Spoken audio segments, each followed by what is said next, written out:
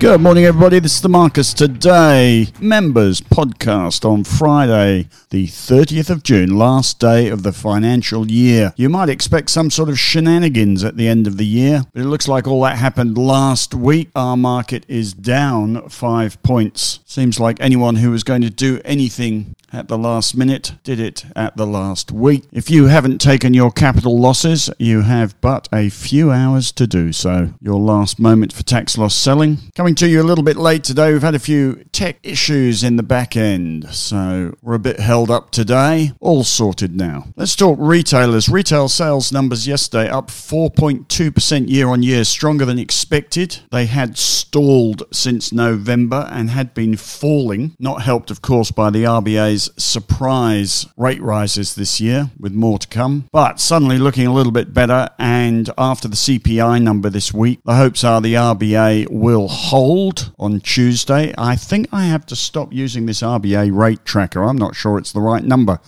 That has the chances of the RBA holding interest rates sitting at 72% at the moment. That's up from 47% 2 weeks ago. But I see other strategists with other ideas. Bank of America today expects the RBA to hold interest rates steady at its meeting on Tuesday, but anticipates another 25 basis point hike in August. We, of course, have taken a bet on retailers since that CPI number. We already held Lovisa, which I did a stock take on the other day, and felt that it was a fabulous company longer term. As Henry wrote it up yesterday, it is a bit recession-proof, and I did walk past a Lovisa store yesterday, and it was still pumping with people buying cheap jewellery. Not that we'd invest on the back of that, but we bought Lovisa a while back. We were 6% down in a few days. We're now in the money. And I have added, as of yesterday, I could have added a host of retailers, all of which had buy signals on them, from Harvey Norman to Premier Investments, but opted instead for one steady one, Harvey Norman, and one more ritzy or risky one, Adairs, which does tend to move quite a bit, although you wouldn't think from what they sell it was particularly risky. But we've put in Adairs, and as of now, in 2 days, we're up 6.8%. Harvey Norman, we're up 0.9%. Lovisa, we've gone from being down 6% to up 1.9%. This is all in the ideas portfolio in the strategy piece, the Marcus Take piece. And Fortescue Metals, having been flat-lining after the sell-off a week ago, we are now up 4.3% again. So our ideas portfolio looking okay, weighted to retailers, and hoping that the RBA behave themselves on Tuesday and that the sector gets another kick up. The biggest gains are always made out of a recovery, and all the fundamentals on retailers are encouraging you to buy, but that's sort of long-term fundamental stuff. We're more interested in what they don't do is prevent you from trading, so you're not buying stocks on zero yields and 40 times PEs. Let me run down some of the yields on retailers at the moment. Wesfarmers 5.4, Woolworths 3.7, these are gross yields. Coles 5.1, JB Hi-Fi 9.8, Harvey Norman 10.3, Premier Investments 8.3, Super Retail 9.2, Accent Group 13.1, KMD Brands. I was shopping in Kathmandu yesterday buying a orange puffy vest. Don't know why. 8.2% yield. Nick Scali 11.1. So there is plenty of value. There are welcoming fundamentals on the retail sector, and after the recent sell-off, after all the surprise RBA rate rises, looking for a relief rally on top of improved sentiment. We will see. For now, the retail recovery continues. In the BHP portfolio, up slightly today. We are flatlining on that as well at the moment. And similar with Macquarie, which we bought into recently, saw it fall over as the market had 4 days of sharp selling. We're now flatlining on that as well. And in the strategy portfolio, still in 32% cash. Sort of happy with that, with this sideways motion at the moment. You should note the US markets are closed on Tuesday for the July 4th holiday and close early on Monday. So next week, and this week in fact, but next week we should see low volumes in the US. Can often be more volatile because people are on holiday, but there will be a lot of people taking next week as a holiday in the US. And then they're already talking about it, and then we have the US results season to look forward to. Now the end of their calendar half year. They have a financial year end December, of course, generally speaking. speaking. So their results season, interim results season, is coming up this month. And then we can start focusing on our own results season in August. Tonight in the US is the PCE price index, which is described as the Fed's preferred measure of inflation. I think the CPI numbers are their most respected measure of inflation. But anyway, a PCE price number tonight. Let's see what happens with that. Otherwise, I've started to put a table at the top of my section. Maybe I should put this in the pre-market section. I have grouped global stocks into groups: big tech, financials, industrials, global mining, global energy, global gold, and lithium. And if you look at the top of my section every day, this gives you a very good indicator how our market is likely to open, or which sectors are likely to be going in what direction at the beginning. And the clear message today was financials had a good night in the US on the back of those stress tests, which they always pass with flying colours. Anyway, Wells Fargo up 4.5%, Goldman Sachs up 3%, JP Morgan up 3.5%. Solid stuff. Surprised Macquarie isn't up more than it is today. Dow Jones, of course, up 270 last night. Nasdaq was flat, tech mixed. And our futures were up 12. So our market, as we speak, it is now plus 0. There you go. We've been down 29. We've been up 12. We're at 0 at the moment. Some Chinese PMI numbers came in today. All eyes on China, of course, as far as resources are concerned. But PMI numbers today saw the third contraction in Chinese manufacturing activity on the trot in June, lowest level since November, and on the back of that, the Chinese yuan fell. Suggests the Chinese economy is going nowhere, although the resources sector and the energy sector, two of the best performing sectors today, but only up 0.5% or so. I see 29 metals up 6% today. Can't see any specific reason why, I have to say. No announcements. And the copper price not doing too much. Other stuff today, I see some strategists talking about the relentless rise in bond yields in the US, interest rates going up, but the markets seem to be defying that or ignoring that. And the suggestion is at some point interest rates going to catch up with the equity market. So a few strategists suggesting the equity market is at risk. Other things today, I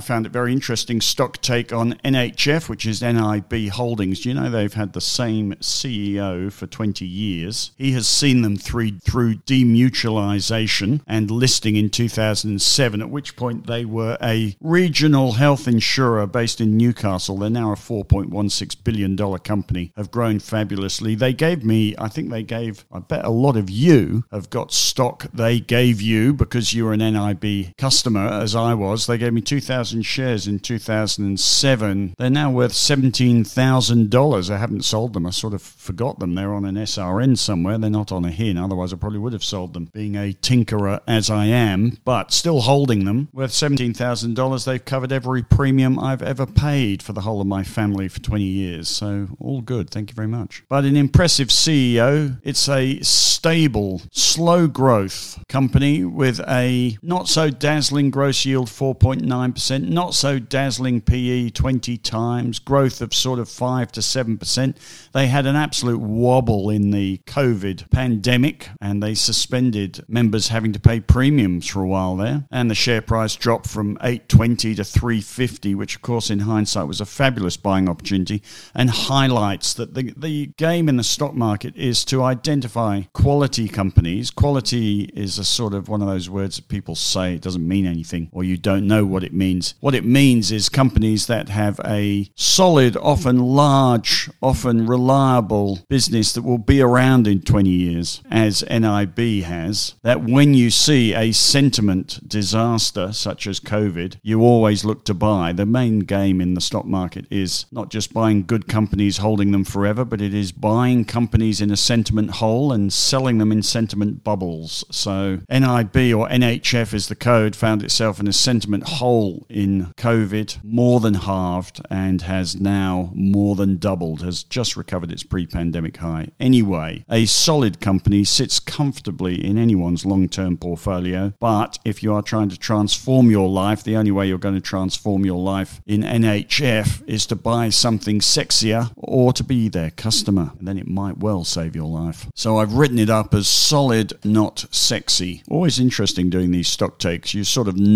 think you know what a company does, then when you actually find out, interesting. Always interesting. So I will be holding my NHF shares. Thank Thank you very much. Well, I think if I was looking to buy them, they're a bit frothy at the moment, top of the trading range. Probably wait for a loss of sentiment before buying them longer term at the moment. Other bits of value delivered by the Marcus Today newsletter today is an article on the inefficient market hypothesis. Worth a read. Makes the point that the only thing that moves the share price is what nobody knows. It's the catch-22 of the stock market. You have to guess what's going to happen that nobody expects, which is rather a good game. And I've also loaded an article called The Best Charting Software. This is a rehash of a very old article or two, but I've updated it a bit. I can tell you, if you are looking for charting as a private investor, a lot of our members are now using TradingView. Go and have a look at that. That has a free package and a paid package, but worth having a TradingView subscription. If you just want to look at charts, they have a super charts package, and I think that swept away a fair bit of the competition. Doesn't do everything. We use Metastock and OmniTrader for scanning and backtesting. I don't do much backtesting, but for scanning. But that is overkill for most of you. Sorry, a bit croaky today.